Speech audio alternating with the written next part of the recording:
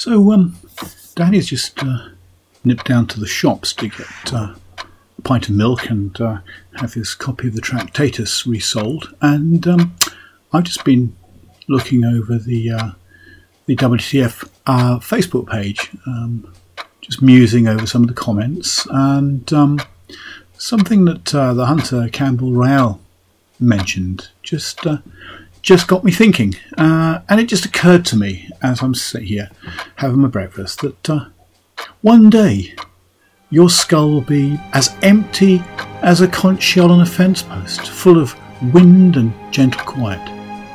Today it's a cauldron of ghosts, flesh and electricity, water and memory, a machine that makes reality. Now, here, your skull is the garden where fact flowers into meaning. Anyway, it's just a thought that came to mind.